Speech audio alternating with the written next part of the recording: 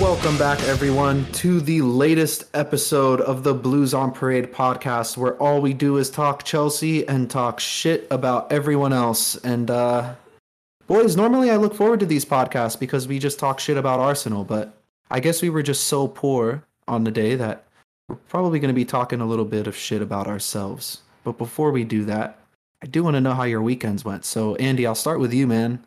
I know you're going to bring up the Astros, but how was your weekend? Can you just skip this part? Sure. Sam, how was your weekend? Andreas, go ahead. Andreas pulled an Mbappe Team of the Week today in his weekend league rewards for all of you Ultimate Team players, so he's having a good weekend. You're muted, Andy. Let's keep it that way. If you're going to talk about Astros, maybe you should be muted, actually. No. I was gonna talk about the Mbappe thing because I was having like what you're supposed to like say it's like a good weekend, right? I'll quickly go over the Astros thing. They won the World Series. That was pretty sick. Got my gear yesterday at Academy. It was fun to do the whole sitting in line thing. But I woke up and then booted FIFA for a little bit before the game. Got Mbappe. I was excited. And then, of course, the match happened, and that's a totally different sentiment. But how was your weekend, man? Oh wait, I forgot to mention the Longhorns. Longhorns won too. I'm telling you, I was on a high on Saturday. It was a great day for me, and then Sunday came. Different story. Yeah. And Zach, it's funny how you said to start it off that usually we are able to talk shit about Arsenal after these matches, but I think after this loss, it makes us 1 win, 5 losses, or 1 win and 4 losses in our last 5 against Arsenal. God. So, even though throughout that time we've been consistently the better team, except for today, they still are, cause us a lot of trouble. I remember a couple of years ago, we were like, I don't know if it was last season or a year before that, when we were like competing for like top of the table, and after we lost to Arsenal, it was just like caused a huge like downward spiral. But like losing to a team like Arsenal, that should cause a downward spiral because it's like that shouldn't happen. But losing to Gabriel Jesus' eyebrows causes a downward spiral for anybody. Yeah, I'm hoping that the same doesn't happen this year. Yeah. I do want to shout out LAFC really quick. They won their first MLS Cup too, which I think is way more breaking than the Houston Astros news. Yeah. Andy's going to keep banging on that drum, that Astros, or trash can rather. Nice. But anyways, I had to throw in a little dig there.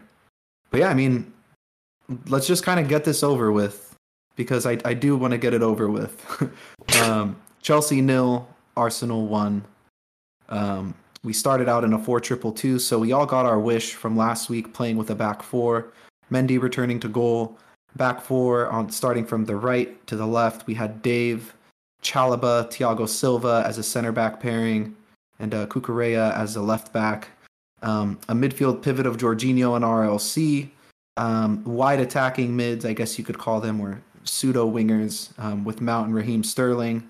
Then Aubameyang and Kai Havertz up top. So, Andy, I'll start with you, man. Give me your thoughts on the starting 11 without harping on individuals too much.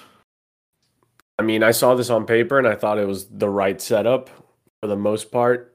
I mean, I would have loved to see, a more strong midfield, but the back 4 was there. I thought we were going to have to play the underdog role here and kind of sit back and hit them on the counter, which for a lot of the first half we were trying to do. I know we're going to get into the individual players, but our attack was just simply not there today, even though they had plenty of chances to create something from those counterattacks. Um, Defensively, I thought the back four did great, minding that that Arsenal is top of the table, and I mean they did their job. So if there's like a silver lining, I think that the back four project proved its worth in frustrating an opponent that's used to winning games comfortably. So, overall, I think that's the one positive of the match. Lots of negatives in the other two phases of the game that for sure we're going to get into. But yeah, I mean, for the most part, I agreed. What about you, Sam? I think the main thing that concerned me, I mean, as far as like just overall, um, like general big picture things, like last week, or last episode, we really praised the 4-3-3 formation. And it did seem at times like we were playing in a 4-3-3, like very few, like it wasn't very frequent. It looked like Mason Mount was playing wide. He wasn't playing in the midfield. And then you have the midfield pivot of RLC and Jorginho. It just it doesn't look the same. It doesn't suit to all the players' best qualities. And I think we're gonna get into both of those topics shortly, but I just wish that we had a different midfield composition, and as far as like a front three, like I wish maybe we played Pulisic on the left. Kai Havertz could have played a wide also, but I don't know. Just overall the tack looked disgusting. I was hoping that it would be some form of a 4-2-3-1 or 4-3-3. And I think at some points it might have looked like that, but overall, man, it was just so underwhelming. And personally, seeing names like Aubameyang and Raheem Sterling time and time again on the team sheet just make me increasingly frustrated. So it may be time for a little refresher. I know we're going to get into that in a little bit, but the main talking point on Twitter, and this actually pissed me off, seemed to be Graham Potter after the match.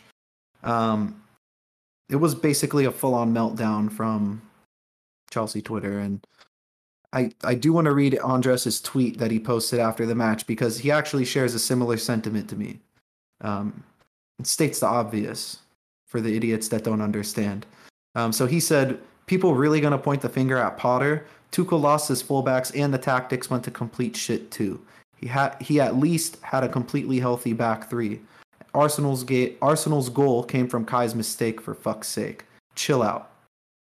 Andy, explain why you felt the need to post that tweet. Man, I saw a lot of revisionist history as soon as the match ended. People were acting like Tuchel didn't have patches of bad form.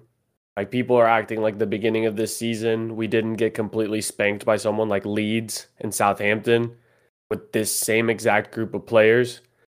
And also, like people are very quick to forget that before the injuries started piling up and Reece James was healthy, it was all rainbows and butterflies. All of it. So I think that people are extremely reactionary because it is Arsenal and that just sort of boils your blood a little bit more. But it's November. There is plenty of time left in this season. Like, we have like a much stronger overall team than a lot of the teams that are still above us. So, no, I'm not going to freak out. And like, try to compare like what Tuchel left to what Potter has now. Tuchel also had preseasons. Tuchel was going into his like officially second full season. He was on 2.5 at the time of his firing. Like you can't compare and contrast. Oh, he got us to finals. Oh, blah blah blah. Potter is also undefeated in the Champions League, just like Tuchel was doing. The Europe and cup ties are different than the Premier League. And people just need to take a step back from their emotions because they hate Arsenal and realize that, like, we are a team in transition. And on top of that, we are very injured. So, like, Yeah. the plan was always going to be a Jose Mourinho style match. And for crying out loud, the worst player on the pitch today fucking struck out on a clearance because there was nobody around him, and it fucked everyone on a corner kick.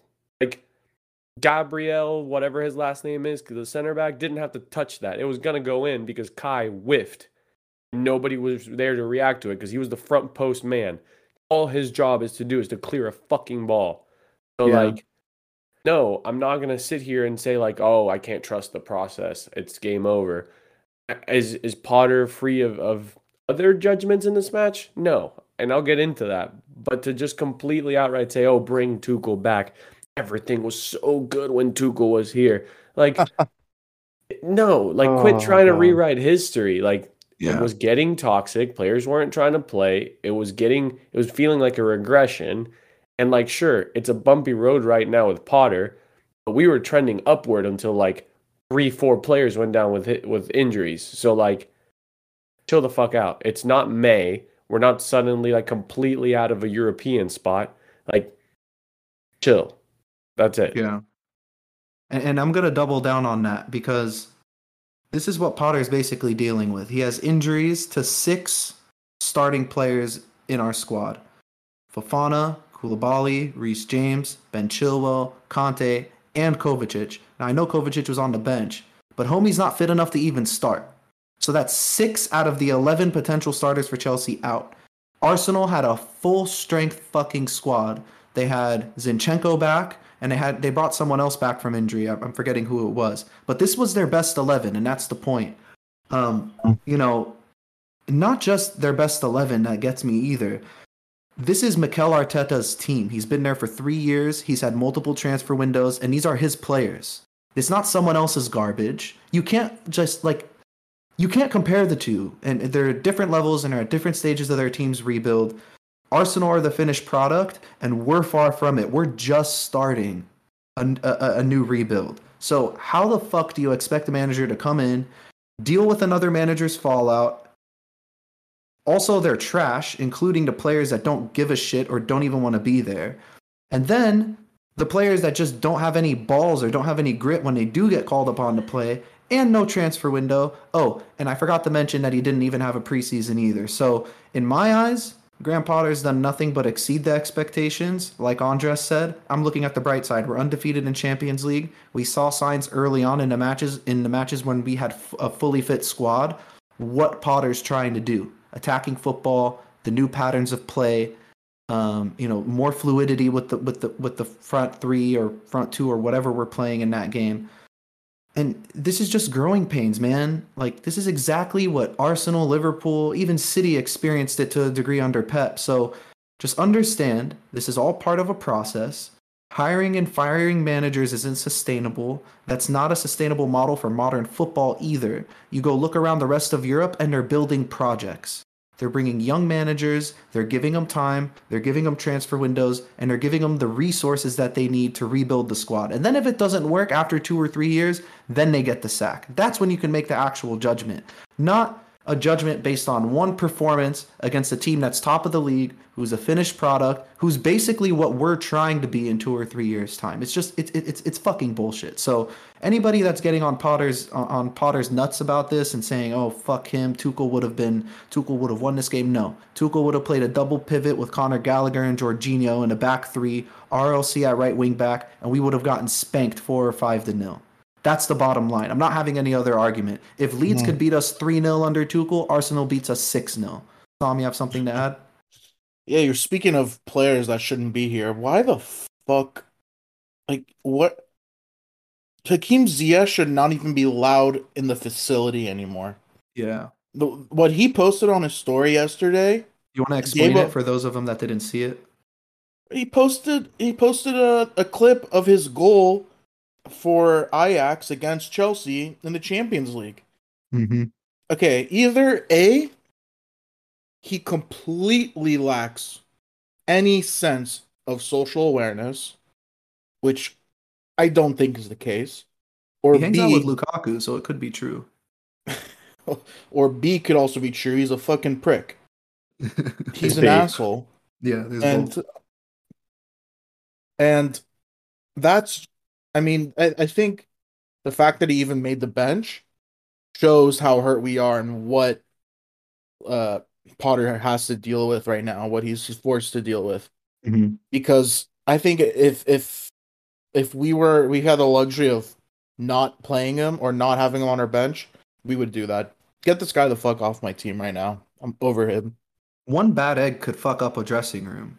Not just one bad egg. I mean, to add to this lack of self-awareness, Aubameyang was liking posts by troops after the match that were making fun of him and the Chelsea promo that said nothing personal. Like, bro, what are these players doing? Like, That's okay, bro. That's just a No, little no, self no, no, banter. no. I don't like that. This I guy don't should like be that going back either. out onto the pitch after the final whistle and taking 150 shots at goal. No, I don't know about Not that, but I'm going just and like, fucking liking an Arsenal player's or an Get out Arsenal of here. YouTuber's tweet. Fuck just that. message your buddy. If you're friends with troops, keep that off the media. Like, you're gonna see it. We're gonna see it. Like, Yeah. that's just unnecessary. Like, That's different. A like versus posting something on your sure. story, But completely different. troops, It's yeah, they are cancer, one of bro. the there was that, but then there was also like the live, like one of those guys like Troops, one of those Arsenal fan TV guys, did a live where he Mhm. was talking about like grabbing a bite to eat after the game, and Aubameyang commented like, "Bro, you should have let me know. I would have come and eaten with you." Like, it's not as bad as the Ziyech thing because Ziyech isn't playing, and we know he's angry, and he's just trying to like make Force something his out of way nothing. out Like at he this did the point. same shit with the Moroccan national team. Like there's a reason why he got iced out for a while. So like we know he's on the way out. I'm with you, Sam. He shouldn't be on the bench. Period. Like send his ass to the academy. Like just promote a kid from there. Um, but Send his ass Yeah. home. He Make can him stay train at with the home. U18s or make him train with the development squad. He Why does shouldn't he be need to anywhere train near with the first anyone? team. I don't want him near the kids either. What the hell? Bro, just It's send an him home. He should just no, fucking stay at home. do the all or nothing treatment of Aubameyang, and he practices alone. honestly fuck him. I could care Yeah, less and I about think the him. situation's different. The Aubameyang versus the Hakim Ziyech also is like Hakim Ziyech didn't leave on bad terms with Ajax. He wants to go back. But Aubameyang left on really bad terms with Arsenal, and he doesn't want to go back. They wouldn't take him back. So it's not like, him, interacting with fans on Twitter is not going. It doesn't bother me. The That uh, Ziyech, that that that fucking promo was a joke. I don't know yeah. if you saw the clip, like the behind the scenes of like where they asked him to say the things and he was like laughing at it because it was such a ridiculous promo. Yeah. But he's laughing at himself. You got you. It's okay. Sounds fine. The Ziyech thing though, like I That's get bad. posted like this on this day X amount of years ago or whatever. But if you aren't trying to be an asshole, you can put a caption that says like, "Sorry, Chelsea, it's still one of my favorite goals." Like make it playful. Or tag Kepa Nothing. and say, "Remember when I got you?" Or like make it playful. Yeah, Thank yeah, you. Yeah, exactly. And he it didn't put wasn't. anything. Yeah. But anyway, I think we're kind of getting way sidetracked. What were we talking about? No, I Um. think I think that was an important topic to discuss. Yeah. It needed to be said. It definitely needed to be said. We did get a question in from Black Emoji. This is actually the first of. The guy has like 5 or 6 questions in the pod, but they're all He is good an ultra. questions. So shout out to Black Emoji. You're a real one. Good questions this week. He asks, I know that Potter's being forced to make a meal with someone else's ingredients, but where is the spices, the herbs? Where's the sauce? Sam, you're the resident chef of the podcast, so I'm gonna pass this question off to you. What? I don't cook at all. I have an air fryer. Top chef. Chelsea needs to get an air fryer. That shit that's the magic right there. Um I don't I think, know. I think It's what he's like alluding to is more so the personality of the team, because that's what seems to be lacking right now. I don't know if it's the personality he's talking about or the personnel Mm, because those are the ingredients of a meal. Like the ingredients of a team, the makeup of a team are its players. mhm. So I feel like this is something I want to talk about on the show. I feel like we haven't had this discussion fully on the show. The Rafael Leao rumors like it's been a constant. It's been I still see things about it like to this day, and I don't know if that is what we need right now. A player, another attacking threat, especially. I don't know. I mean, We got Nkuku sealed up. Apparently, he did his medical already. right, and that's not going to happen until next year. Mm-hmm. And I mean, realistically, Rafael Leao wouldn't happen until next year anyway either. Right. But this attack needs a major, major upgrade, especially after today. It looked dead. Raheem Sterling looked awful. Um, I mean, and he's hasn't looked good for a while. We're I gonna get to haven't. that, but Yeah, yeah. yeah. Without getting into the details, I don't know. What do you guys think about Rafael Leao? Like I the prospect of getting him. we it's just right now we don't have the identity for it. I don't think Otter really knows what he wants to do week in and week out yet.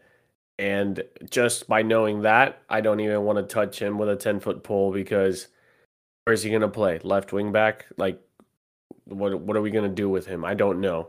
We've played 3 at the back, we played 4 at the back, we played with 2 in the front, we played with 3 in the front. Like, it's just changed a lot still. So at this point, I don't think Leao is the point because in this match, nobody was getting the ball to the front. Like, as the match progressed, the front 3 got less and less of the ball. Mm-hmm. Leao is not going to give you the defensive work rate. And unfortunately, the midfield's not at a position where they can do so much work that the front 3 can chill out, as we saw today. So, no, I don't think Leao should be priority number 1 because, you talk about like, oh, why should we get another attacker? I want to point out the fact that we haven't signed a midfielder since Kovacic. How about a backup right back? Right. I still put an academy kid at that point. Like Yeah. Reese was an academy kid, Lamptey was an academy kid. I'm sure we can find a fullback that'll do the job for now, but we have not found midfield solutions and we haven't even looked because again, Chukwuemeka was this year, he's a future guy. Like he'll be a role player, maybe get a few minutes here and there, but he's not a true signing for the first team. Kovacic, under Sarri, that was what, 2018 at this point? Yeah, that sounds right. Or 2019. I don't remember. But the point is, we're pushing on 3, 4 years, 6, 7 windows where there's no midfield upgrade. None. And our midfield identity has changed 3 different times. It was a midfield 3 with Jorginho at the base. Then with Lampard, they tried the double pivot. Went back to a midfield 3, but with Conte at the base. Then comes Tuchel. We go back to a double pivot with a back 3. Now we got fucking Potter doing a midfield 3 midweek, and then we're back to a double pivot today. So it's like, it just makes no sense to go for an attack right now when the midfield is such an issue that every week we try something different still because we can't seem to find a solution. So I agree with you, and I'm actually going to ask Ron's question because it ties into exactly what you're saying. Maybe you can add a little bit to it. He goes, I know we've had a ton of injuries, but this is a derby for fuck's sake. Some of the players played like they got up to watch this at 4 a.m. like some of us did, which Sam and I on the West Coast, 4 a.m. kickoff. No, I didn't watch. I watched it later. I slept in. Smart man. Smart guy. Yeah, I wasted my morning. He asked, does Potter need to experiment at this point and not play it safe? So, Andy, I mean, this is tying into your question exactly. The constant chopping and changing, is it just more of a matter of him find one system that works and sort of go from there? Because I was thinking about it today, and that's kind of where I fall on this spectrum. It's like, instead of chopping and changing back 3, 4-2-2, 4-3-3, 4-2-3-1, 4-2-4, whatever, stop changing it so much. Get one system down first, and then from there, you can chop and change players, and then eventually graduate and chop and change systems and make those little tweaks that you need to. Is he just doing too much? Definitely. I think he is. And it's starting to show again because when it comes to injuries, the quality of what you're putting out is lower. So when the quality goes down, so does the football IQ. I mean, Reece James covers, he's like our modern Conte in the way that he covers a lot of the deficiencies on the side, right? So I think what he should be doing is, and what I thought he was doing, midweek, Tom was like, "Why the hell are we playing this strong of a team?" And I thought, okay, he is doing a tryout for the system that he's gonna play and the formation he's gonna play against Arsenal. What happens? He switched out of midfield three. Like, where is the cohesion there? Like, I understand that Potter is very, intellectual, and he's like, oh, it's not about where they are placed on paper, it's about the thoughts of what we're doing with the ball. Yeah, I understand that sentiment, but to learn what that philosophy is and to create that muscle memory, shouldn't you allow the players to operate in the same space for maybe 3-4 matches in a row? The three-man midfield was working. It was hiding the deficiencies of Jorginho's lack of athleticism. It was also giving help to the fullbacks who at this point aren't your starting fullbacks, so they do need the extra help. And so, like, yes, positionally they're in different places, but they're doing the same thing. Just keep it that way. We have 2 more matches before the World Cup break, and then hopefully a lot of players come back. There's a chance that Reece is back. There's a chance that, am I mistaken to think that Fofana may be back this season? Yeah. No, he is. He's going to be Okay, back so after the World Fofana Cup. may be back as the World Cup as well. So, like, why? Like, if you know at this point, the tough part is I don't know truly, like, if Potter has had enough time to figure out, okay, have a full report on everyone, but you have an idea. Mason Mount plays way better centrally than wide. So why the fuck are we putting him at left mid again?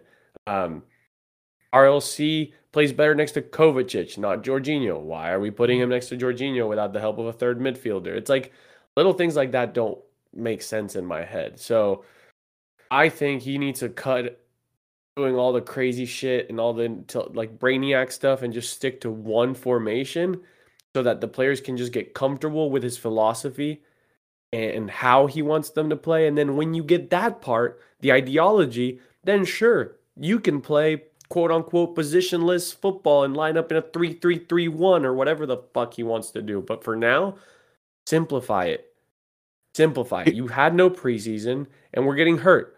Make it easier because you're losing quality of players. So dumb it down a little bit and then you can get complicated.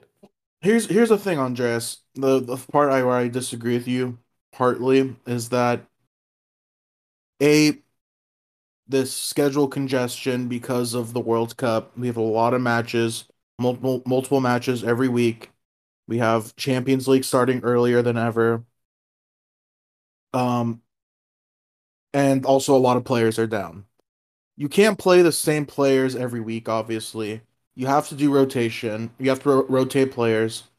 And the players that are rotating in now are of even less quality than before because our starters are out.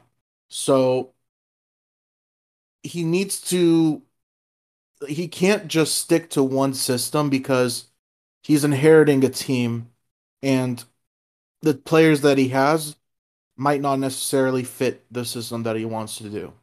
So I think that he has no choice but to adapt and change system match by match based on who he's going to select as the starting 11 that week or that match.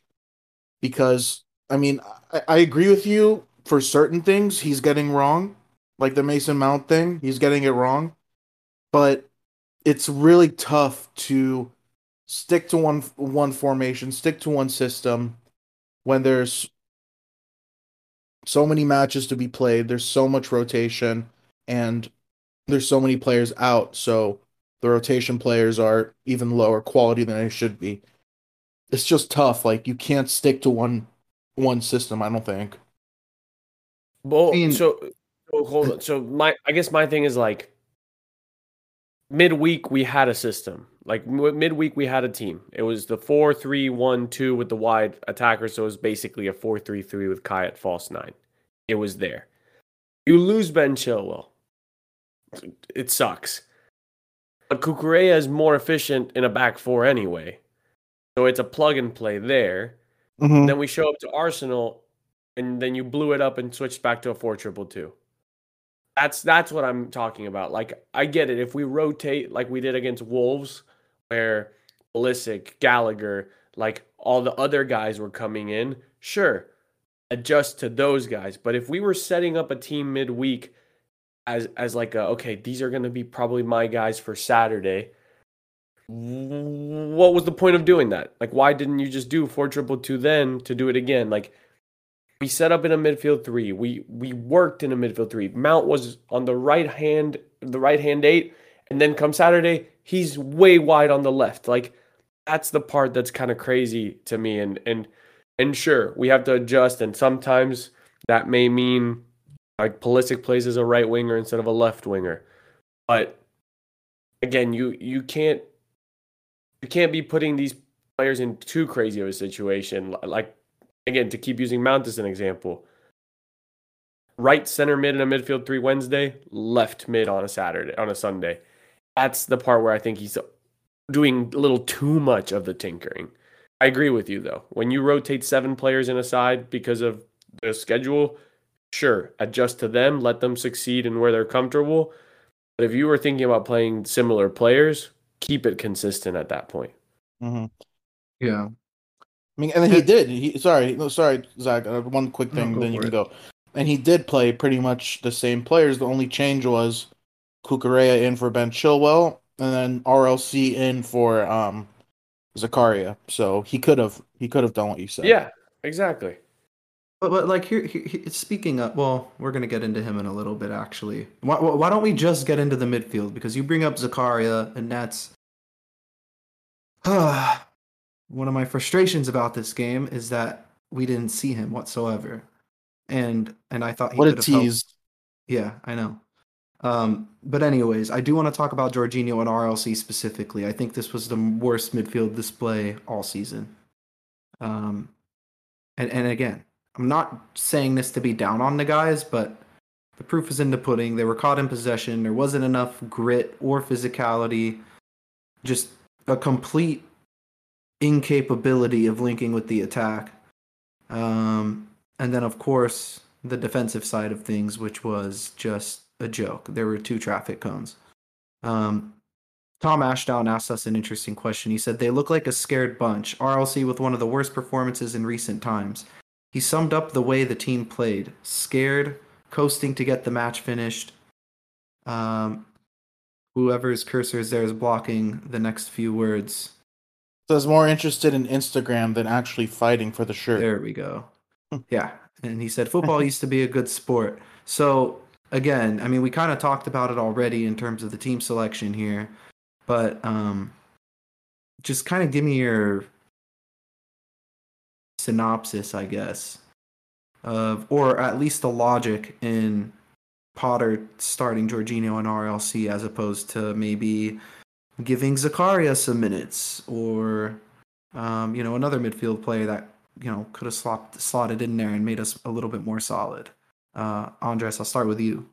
I think it was just naive and uneducated. At this point, we know as fans, because we've seen it now for 3-4 seasons, Jorginho in Europe is a different player than Jorginho in the Premier League. It's different. He needs a lot more help when it comes to the top 6 sides in the Premier League. And I mentioned this in the preview. Arsenal overloads the midfield with athletes. Jorginho was never going to be able to get the space and time. And RLC does not know how to get himself out of trouble in a double pivot. So to combine those two just felt like a recipe for disaster.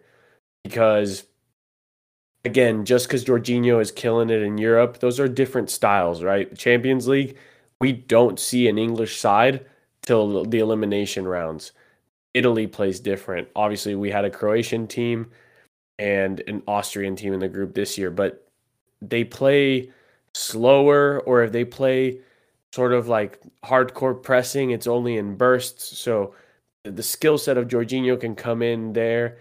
RLC in Europe also feels like a way more imposing figure physically than he does in the Premier League, where everyone is physical. So again, I think it's a little bit of an uneducated move. I think perhaps he thought, okay, Zakaria is not match fit. I had to take him out in the 70th with what looked like a potential, like something could have become an injury. So maybe that's what happened there, because I really don't have another explanation as to why you move out the guy who was arguably our man of the match and was so easily put into a Champions League situation and played at such a high level.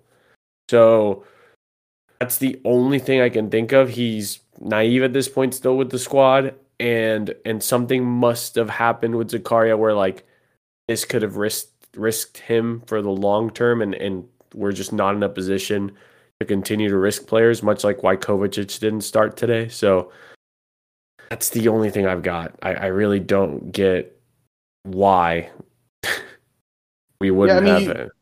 You said the Kovacic part. That explains why Jorginho started. I think that with no COVID, with Kovacic hurt, like it's got to be a no-brainer. Jorginho. I don't know who else would start in his spot. Maybe a Gallagher. Maybe we can see a midfield three of Gallagher, Ruben Loftus-Cheek, and Mason Mount. Zakaria. Maybe it was too soon to like start him in this big of a match. You know, after one good performance against a very weak Dynamo Zagreb. So I don't know like how much different of a selection he could have made. Wait, Sam, let me go on a quick tangent because you just said a very weak Dynamo Zagreb team. But if you look in the internet, they're going to tell you things were fantastic under Tuchel, and I guess we never lost to that Zagreb team under Tuchel. You know, team was healthy, and we didn't lose to Zagreb, I guess. You know, revisionist history again. But we did.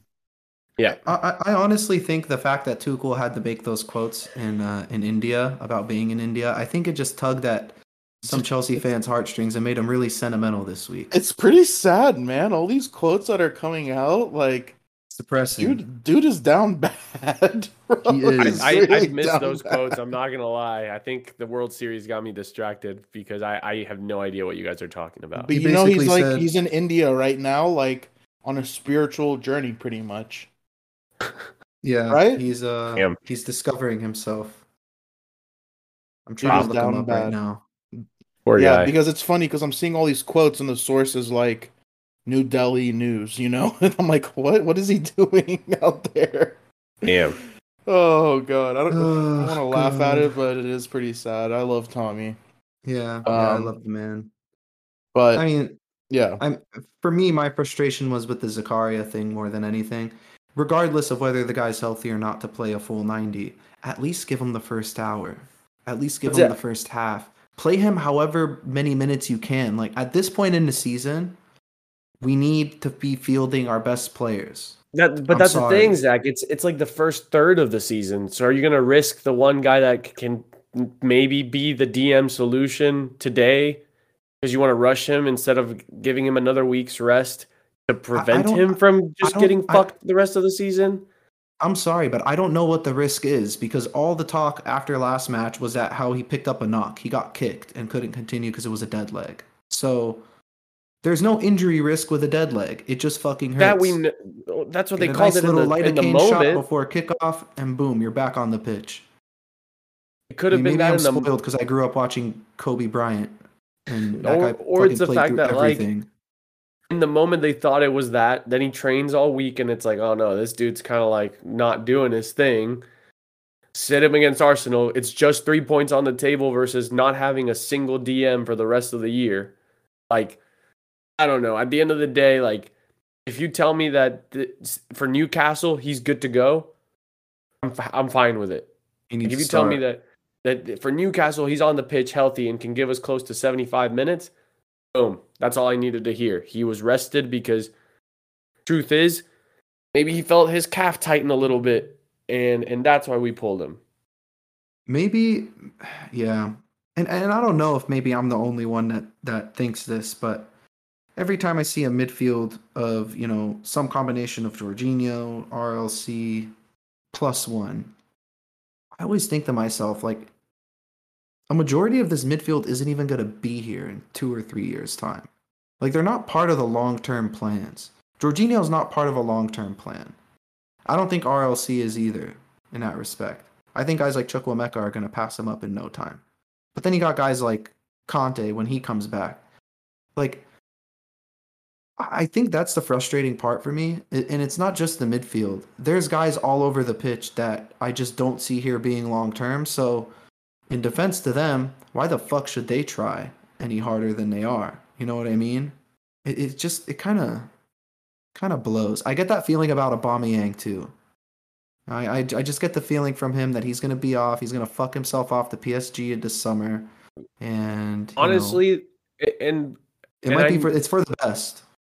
This is a good little point before we fully transition to the attack, because I was thinking about this earlier. Because we're getting to a point where, like, as we get closer to the January window and the DOF potentially getting signed and all this, we're now going to be thinking about next season, right? As things are happening this season, we also have to think about the next one and the next window, because that's when it's going to be Potter's first window. If these mercenaries, like Tom Ashton is saying, that care more about their Instagram continue, put out a kid that's going to mess up, but that's going to run the 90. If Raheem Sterling is not going to do anything, bring on Omari Hutchinson. If Aubameyang is more worried about grabbing Nando's with troops after a fucking game, then play Broja. Like, start doing that, because those guys are part of your team. Maybe they're not ready this very second, but they are going to be a part of it next year. So they're going to give a damn. They're going to try a little harder. There's going to be a point in the season where those decisions have to be made. Mm-hmm. I think, like, before we get to the point where it's like the academy players, I think, Pulisic is there. I think Broja is already with the first team and he's getting minutes almost weekly. Like, there are options there in the midfield. Gallagher instead of RLC. Like, there are options that are a little bit different than what you may be wanting in the long term. But for the now, putting out a guy that wants to be there can go a long way. And and if RLC is scared or whatever, Zakaria, if he's healthy, can jump in. Like, there's always going to be somebody there. It has to go back to a meritocracy, like, fully. And I don't know when Potter is going to feel comfortable enough to start doing that, because players like Raheem Sterling, who have now had like a string of 6 games where they've been trash, need to see the bench. Yeah, and I think there's a good spot to kind of transition into the attack, because you bring up a good point. It's time to stop playing players purely based on past reputation and what they did. What are they doing for us now? I think that's a bigger issue. But before we get into that, guys, I mean, if we're going to continue a midfield pivot, who's your pivot moving forward? I don't want to pivot. Assuming that the squad is completely healthy. I don't want to pivot, honestly. We saw the 3. We saw how good it looks with just adding one defensive guy. Just stick to a 3. If Jorginho has to be the middle of the 3, put 2 hard workers next to him. Zakaria, Mount. Gallagher, Zakaria. Gallagher, Mount. Gallagher, Kovacic. Do something like that. Because we can't run a back 3. We don't have the wing back depth for it. Continue to run the back 4 and give me a midfield 3. For the now, that's what you have to do. Like, I don't want to pivot right now. I don't want to pivot unless Reece James is back. Simple as that. Ditto. Well, that answers that. Let's talk about the attack. I mean, we brought up Raheem Sterling a little earlier. I've been harping on this forever. He was awful again. I mean, yes, he scored against Zagreb. Great. But the man is still completely incapable of retaining possession. He's showing zero interest in taking his man on 1v1, which is what made him so great in his breakout years. Kai Havertz, again, ineffective, regardless of his recent form. I don't want to spend any time talking about him because I'm kind of fucking over him, honestly, guys. And then Aubameyang, he just hasn't been good for us for a while now. Let's be completely honest. It's time to talk about all 3 of them. And, with Aubameyang, you do all that shit talking and you only touched the ball 8 times, and then now you think you deserve Nando's post match. No, if anything, you barely deserve a fucking Happy Meal, as far as I'm concerned. And he's looking like Lukaku 2.0 on the Aw. pitch. So on the pitch, on the pitch, on the pitch. I don't know. I think give a little credit to Arsenal's defense. I think they were just really good today. But in terms of like, you talk about being done with Raheem, like he's here for a little bit at least. We just signed him. Kai, on the other hand, I mean, at this point, I hope Germany. I'm a big Germany fan anyway, so I hope Germany balls out because I just don't think he's a fit.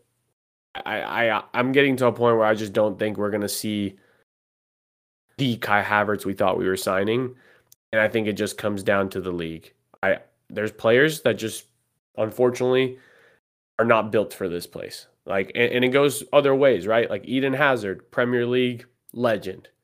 In La Liga, it just didn't work out. Kai Havertz, youngster on the track to Ballon d'Or in Bundesliga, just not cut for the Premier League. It happens. We've seen that story before. It just happens. Like some people just can't transition, and I think Kai Havertz maybe just one of those people at this point. He's have like the most underwhelming name in our starting 11 for me. When I see his name on the team sheet, that's the one name that sets me over the edge and makes me go, "Fuck! Are we actually doing this again?" The thing is like the potential is there, and we see the flashes, but like he doesn't have. Maybe it's like he doesn't have the mental fortitude, or he doesn't have the work ethic to put on the pounds to adapt to the physicality. So like. I think that one we need to cut our losses and move on from while his value's still high because he's young. Raheem Sterling and Sam, honestly, he made the point at the very beginning, like he's not the guy. And I'm trying to think like, well, damn, like he's not the guy, but he has all these numbers. And it's like Raheem Sterling is the kind of guy you want at the end of the final pass. He's not the guy that you want to build up your attack through. Like if you think of his time when he broke through at Liverpool, or think of his highlights at Manchester City or even for the English national team, he's not dribbling up and taking players on. He's at the end product of it. He's doing his work without the ball. And when he did do his little trademark, like, oh, cut inside and shoot, it was at the receiving end of the final ball when there was a big switch or a big through ball where he's then just one-on-one right before the goal. So, again, like, why was it looking good with Tuchel earlier? Because everyone else was doing the build-up, and then when Raheem got the ball, he was high up the pitch, and all he had to do was finish off an attack. And that's why we saw Raheem succeed under Tuchel versus what we're seeing now under Potter. I just don't think he's got the playmaking ability. It's more of he's got more of an eye for I don't want to even say eye for a finish because he's not good at finishing, but he's in the right place to finish. I mean, I'll give you an example. I'm just looking up stats of Raheem Sterling last season at Manchester City. We played Manchester City on January the 15th. Marcus Alonso was starting at left wing back, who's obviously a weak point for us. Sterling attacked him directly and completed 4 dribbles against him in one game. Torched us. But that's my question. Is like, where is he receiving the ball? Like, is he being asked to drop deep in a 4-2-2 to come get the ball in midfield in transition? Like, no. Man City's midfield does that. Their fullbacks do that. And then he's getting the ball running at the defender already. Like, where we haven't given them the chance to do that for us. He had to come back. He was basically he was in a Mason Mount role today. And that's just not who he is. And I'm not giving him an excuse. I think he just needs to be benched outright. But again, I think that's where, like, going back to the Potter thing, play the 4-3-3 and let him stay high. He even said, like, oh, no, Raheem's not playing wingback. It's like, well, then why is he receiving the ball in a wingback position, you know? Yeah. Those things do matter at the end of the day. It's like, why was Pulisic not good under Tuchel? Because he was receiving the ball way deep with his back to goal. And then now we see him under Potter attacking the goal, and it's different. So, yeah, I think the three of them need a break, whether it's while we figure out how to deploy them or whatnot. But I can tell you right now, I'll be way more excited to see Broja, Pulisic, those guys be on the team sheet to the next match because these three guys, man, we could have Garbage. scored. We could have capitalized once in the first 25 minutes in this match when it was 0-0. Yeah. And Kai was a walking turnover. It was awful. Aubameyang, you said it, touched the ball 8 times. He can't be at fault for Kai not giving him 2 tap-ins, but he also didn't impose himself. So the front three were just And like I don't even know Arsenal what had to say. 2 pretty big mistakes from the back line. There was one time where Saliba lost the ball and Aubameyang recovered it like right in front of the goal. And then there was the time with Zinchenko With Aspie? turning the ball over. Yeah, that was Dave who. You're right. Yeah, Dave was the one who recovered the ball and he got a foul. But yeah, I want to add Mason Mount to this list as well if we're going to talk about attacking players because he did play more of an Well, attacking role. Let me ask you this question first, and then you can kind of bounce off the Mason Mount It's point. Black Emoji's question. Yeah, another black Mhm. emoji question. He asked, "What happened to Mason Mount's resurgence?" And what he's referring to Hmm. is the past Those couple 2 match matches where he's span. actually looked pretty damn good. Well, he played in his natural position, right? He played in Yeah, the midfield. exactly. I don't know. I think Graham Potter after this match finally learned Mason Mount is not a Winger. forward. He's not. Yeah, he's not a Yeah. winger. He's a midfielder. He should be playing as an 8, as in 10, and on rare occasions against very low level competition, he can play out wide maybe, but that's not his strong suit.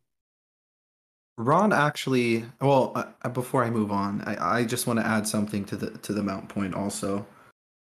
I think the fact that we keep chopping and changing his role in the team is really fucking with his game too. Similarly to Andres' point about Raheem Sterling. If you're asked to do something completely different week or game in and game out, I don't even want to say weekend because we're playing twice a week. They're basically being asked to play 3 or 4 different positions across 2 matches, which doesn't make any logical sense if the team doesn't have an identity, which we don't. There isn't a fallback plan. There isn't like, okay, we can always shift into the 3-4-3 and play it safe. We can always shift into the 4-4-2 and play it safe. We have this formation that we know works, where we can put guys in their positions to where we know they can succeed. And then if it doesn't work, it's just not our day. And for me, we're kind of shooting ourselves in the foot in 2 ways. I mean, the players are doing it to themselves because the performances have just been awful from, the names we just mentioned.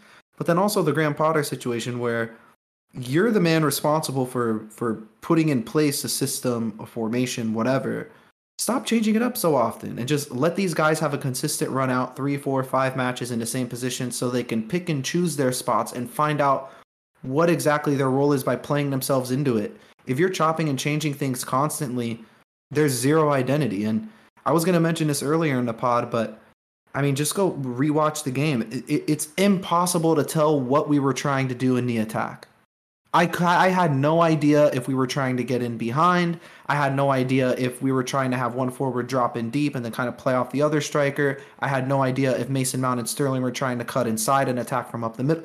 It was all over the goddamn place. And that was my issue. And I think that's my problem with a lot of these attackers is like, yes, on one hand, they're being placed in positions where they're being asked to do something different night in and night out. But which one of these guys is going to step the fuck up and say, I'm going to grab this game by the scruff of the neck, and if it doesn't work, it's going to be on me? Like a Broja does, like a Christian Pulisic does, like a Conor Gallagher does. So that ties in with the next question I have here from another one. Hold on.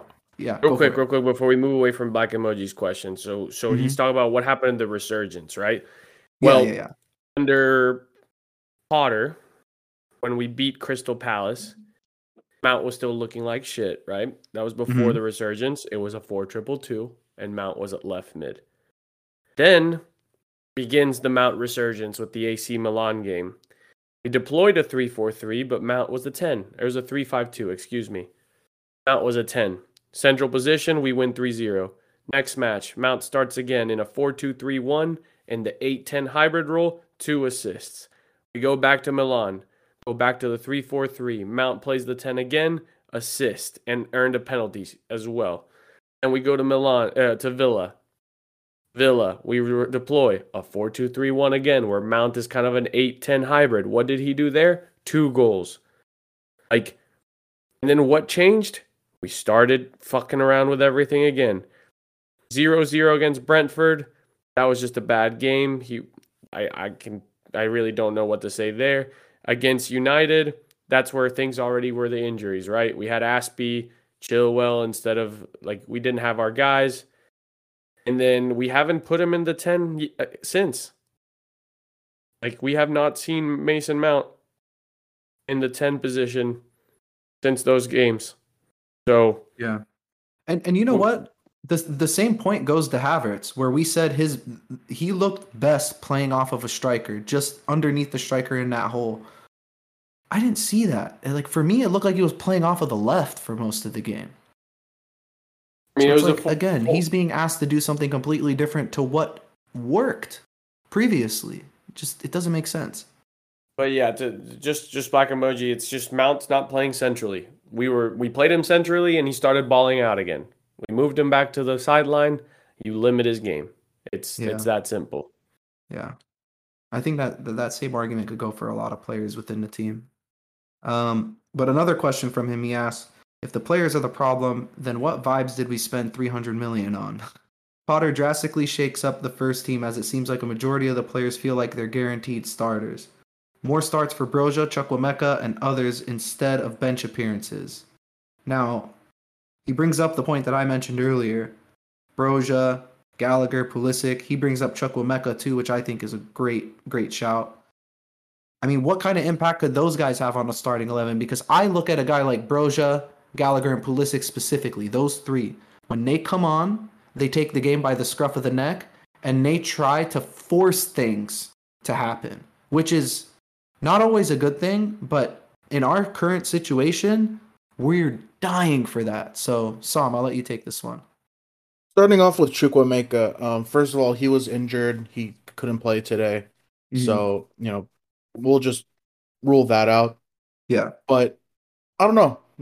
We haven't seen enough from him to make that determination that he's that type of player, Zach. I don't know where you're basing that off of. Maybe the Brentford cameo, probably, where he came on with 30 minutes left, and that's 30 minutes. To be fair, I'm thinking more Broja, Pulisic, Gallagher, because they've had a more consistent impact. But Chukwuemeka is a good shout, I guess. Broja, I can see. I mean, every time he's on the pitch, he's running, 100 miles per hour, 100% effort. And I like what I see from him. The Pulisic thing, I mean, he's got to be shit at training, because when he plays, he looks decent. I mean, he came on today, right? Yeah, he did. Yeah, I remember when the match ended, thinking I didn't even remember a single second of Pulisic on the pitch. So he did not make himself useful today. But I don't know with this question what he's talking about when he says Potter drastically shaked up the first team. Oh, he's saying should he? Should? Yeah. Okay. He's saying based on the shit that was displayed today, do you start seeing more of these players? I mean, I think if anyone, Gallagher, he's a player that I can see get more playing time. Broja, I could see him getting more playing time simply because they both have shown quality. The other players, they should be getting, some starts here and there. But as far as Gallagher and Broja go, I think that there is a situation where by the end of the season, our best 11 could include them. But I think it should, as of right now. Here's my frustration with Broja, and Andy, maybe you can touch on this a little more. I've noticed that whenever we do see a Broja cameo, he's getting thrown up top by himself. why not start him in a front two and let him play off of someone, just like he did at Southampton, where he made a name for himself last year? I mean, give him a shot at a start. Let him play with, a Havertz or an Aubameyang, somebody that he could bounce off of, and just see what happens instead of starting the same fucking front two or front three every match.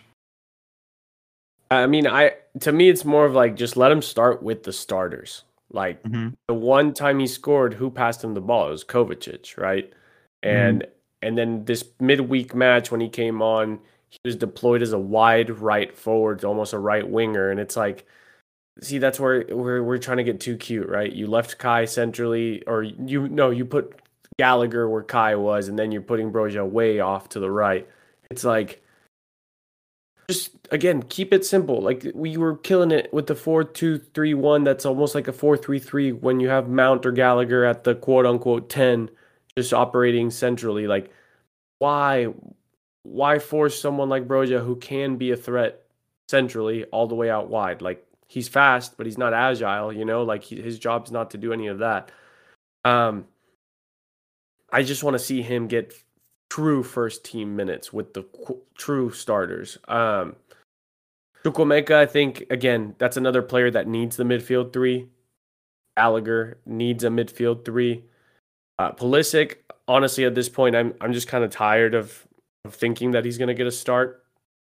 Sam alluded to it. I don't know what happens in practice for him just to not get chosen. And then if the attack is that dire where it's not going to be Sterling, it's not going to be Aubameyang, it's not going to be Kai, Pulisic's not trusted, I'm going to keep banging the drum of Omari Hutchinson. There's a reason why Arsenal was sad that he left, and there's a reason we paid the $3 million to get him this summer. The kid so far in the academy likes to take on the pressure of being the playmaker. Why not? Yeah, I especially with Broja, that's the one name that I think can have the quickest path to like the starting 11 because he is a striker, and if he scores, he has to play. That's the name I want to focus on because he gives a fuck. The number, like if he's on the pitch, I know my number 9 is going to be working off the ball, and I appreciate that as a fan. That I can tell that he's going to fight, that he's going to be running, that he's going to be selfless with the amount of energy that he's putting in. So that's the one name that really stands out for me.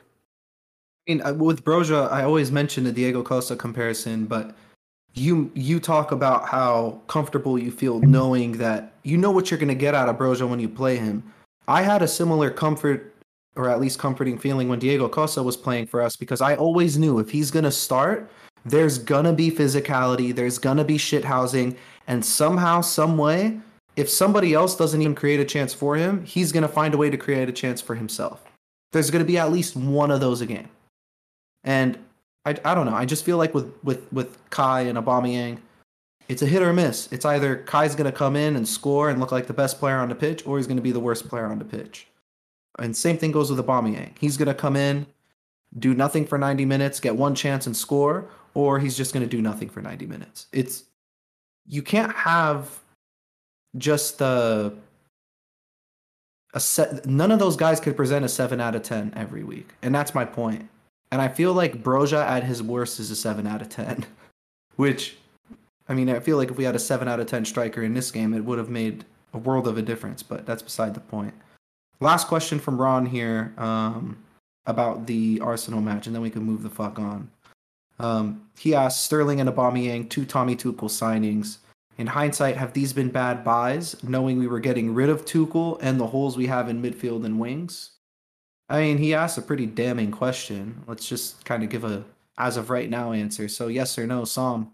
Sterling and Aubameyang, bad buys?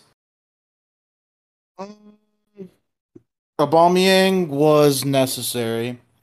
We needed a striker desperately, and we weren't sure about Broja. I think he's good, but I don't feel the same way that you do about him. Sterling, I never got it in the first, I just never got it. That's fair. Yeah. Even the beginning. Was speaking against it from the beginning. Andy? Well, Well, it'd be nice to actually play these guys in a 4-3-3 consistently. I'd like to see what that may look like. Like, I don't want to see wingback Sterling, and I'd like to see Aubameyang with people to his sides because that's when he was scoring because he gets to be a poacher, which is what he's Yeah. supposed to do. So, again, I think when the tinkering sort of settles down, we'll be able to tell. As of right now, I think we're stuck with Sterling, so I hope that one turns out well. Aubameyang, we always knew was going to be a 1 year, maybe 2 year sort of thing because there wasn't a market for strikers. So again, I just want to see him be a poacher. I don't care if he's not super involved in the buildup as long as he puts the ball in the back of the net with his like 10 touches a game, whatever he will average out to be. They were definitely Tuchel signings. We saw how Sterling was being deployed centrally. We understand that Tuchel had a great relationship with Alba. I just don't think like that narrative really matters at this point. Yeah. So I don't know if we got Sterling at a discount based on the fact that he's English and stuff. So value was decent. I just don't know if the investment's going to pay out. And then Aubameyang, we just got rid of Alonso, so I'll take that. I mean, money business wise, they were wins. It's now just let's get them firing again. Aubameyang started off well. He needs to just get back into it and again, tinker less. Don't put Aubameyang wide. He's not lightning fast anymore. He's still fast, but he's not the winger Aubameyang anymore. Let him be a fox in the box. He needs and service. Just tap them in. You just need to tap them in. Like play with true wingers, have some width because right now we don't have wingbacks. So again, maybe that's the other thing. Reece James was the guy on the right and Chilwell was the guy on the left, and they were providing the width. You need to find width elsewhere now. Play wingers. Yeah. Well, I mean, do you guys have anything else to add about this Arsenal match? I mean, could we bury it? Could we never talk about it Kai again? Havertz needs to pay for everybody's freaking meals for the next week with that shit clearance in the front post. I'm still incredibly upset about that. Kukureya's hug. I missed that. You didn't see him? Who's he hugging? Don't rewatch it, Andres. Don't waste your time. It's really funny, honestly. On that goal, he was literally standing there giving a hug to, I think it was Granit Xhaka, like literally just holding on to him. Dude. Was it Xhaka? I don't want to. I don't know. Even if it was, why is he marking him? Xhaka's had a good season. He's having an amazing season. Yeah. Fuck him. Yeah, but anyways, we can just kind of wrap up the Arsenal preview with fuck Arsenal. I hope that they all stub their toes. I hope their team bus crashes. I wish I could say that wasn't true. Yeah, I hope they all stub their toes really hard. Yeah. Anyways, we do have an easy fixture coming up next against Man City away in the Carabao Cup on Tuesday. Easy. That's cake. Easy peasy lemon squeezy, baby. Look, I'm just happy that this is a Carabao Cup tie and not a league tie. Because if we had to play Man City and Newcastle back-to-back in the league, after dropping, however many points in the last 3 or 4 league matches, I mean, that's pretty much done and dusted for our Champions League hopes. So I'm looking here at City's lineup from this weekend. They did play Fulham. They won 2-1. If you guys didn't see it, Haaland scored a last-minute penalty to win it in the 95th minute. So it wasn't a convincing win, but... It was a bullshit penalty call, too, in my opinion. Yeah, it was fucking bullshit. Go look it up if you guys haven't seen it. But I'm looking at their starting lineup here. They played John Stones as a right back, João Cancelo as a left back. And they didn't start Erling Haaland, so he was able to get a rest. I don't think he started during the Champions League either. And with that being said, Phil Foden didn't start as well. So they're two best attacking players this season by far. It's not even debatable. Outside of De Bruyne, they both sit out. They get their rest that they need. Do you think Man City puts out a rotated side? Or, I mean, what kind of team are you expecting to see them put out? I mean, regardless, they're going to put out a strong team, but Pep does have a tendency to play some of the younger players whenever he can. Very interesting. Logic would suggest that if he's going to rest these players for 1, 2 matches in a row. He's probably resting them for this draw. But Mhm. yeah, I think silverware is way more important for City, and I think that they have the depth to keep up in all these competitions. So I wouldn't be surprised if they put out like a strong lineup.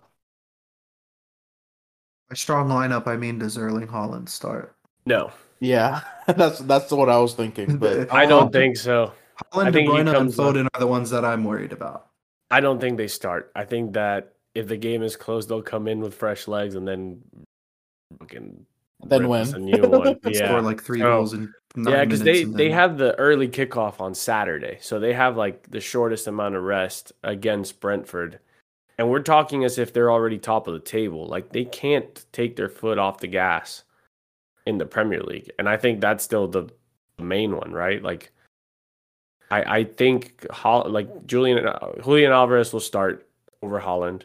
I think Riyad Mahrez will probably start. yeah, he didn't start today, on Saturday, so he's definitely gonna start. I mean, Gundogan, like the fact that Gundogan is probably their backup in midfield, he'll probably start. Um, He played a full 90, or at least like he came off during extra time in that game. I'm looking at the sheet right now. I mean, that's the thing. Like their midfield is a little, Stacked. it's stacked, but like I don't know if KDB starts, right? So it could be like Gundogan, Silva, and Rodri, for example. Just like KDB's just not part of it, or they sit Gundogan and Rodri starts. Like it all kind of just it can all just kind of go left and right. The defense, the fact that Manuel Akanji is their backup, like it The just tells Kanji you and how. Ake. Akanji and Ake are their backups, I think, right now, which is insane. Ake's been really, really good for them this year, man. Yeah. I mean, they Kind of all making me have. wish That's we, the we thing. bought him. The front three, what, Jack Grealish, Riyad Mahrez, and Julian Alvarez, like that's their team too. Like it's not going to be easy Insane, by any man. means. No, no. But Fucked. didn't they That's also have a fucked. kid that scored in the Champions League too? Cole Palmer, is that who scored? I don't think it was Palmer. They had someone in the Champions League that scored for them. I think you're thinking of Julian Alvarez, but No, no, no. yeah. He was an academy kid. Lewis, some kid with a last name Lewis. Yeah. Mm-hmm. So I mean, Um, maybe he gets a start. He started in the Champions League. But Did this he game, really? here's the thing, like Rico this game Lewis. actually matters though. So I do think that they're gonna put out, even if they put out their second team, like fuck us, regardless. Honestly, For man, lack of just a better phrasing, just I guess. Not I fuck I us. just want Yeah. to see them try harder than this game. Like we know it's City. We know like backs against the wall. I just want to see a little bit more cohesion in this game. Like at least tell me that there's like a plan because once Kai fucked up too many chances, the plan went out the fucking window in this one. So again, I really if it comes down to predictions, I think we're going to lose 2-0. I don't know. I don't care. I just want to beat Newcastle. It'll be a win in my books if we put up a fight and nobody got injured. Against Newcastle? No. I'm talking Oh, tomorrow okay. or Okay, Wednesday, okay. excuse me. Just Tuesday. get through that game. Mm-hmm. I thought this Huh? game What's was your Wednesday. Anyway, game It Wednesday. is. It I is think 2-0 Wednesday. loss. 2-0 loss, and I'm hoping for no injuries. Okay. Song. uh, Can you give us a more optimistic prediction, please? no, I cannot. I'm sorry, Zach. I think. I mean, it's not my thinking, but I think the reasonable and probably the thinking of the board and of Potter is that let's get out of this cup. If we play the young guys in advance, awesome. If we play the young guys and we lose, that's cool too. Less matches we have to worry about midweek. I don't see us winning this, Zach. I'm gonna stick with Andres. My two predictions: 2-0 pray for no injuries. I'm done with the 2-2 draw thing, by the way. It's not working anymore. I'm gonna say fuck both of you guys. I think Chelsea Shut wins up. 2-1. Oh my god. I think Who's we win gonna 2-1. score, Zach? Naive? Are you I'm gonna naive? be the optimistic one here. All right. Naive is the better word. Whatever. Who Delusional scores? might be also a little accurate too. We'll get a set piece goal from one of our center backs. Oh And yeah, we scored so many set piece goals this year. How many set pieces have you seen Thiago Silva score in 3 years, Sam? He's done it. Trevor Yeah. Chalobinho. Don't doubt him. I'm gonna go 2-1.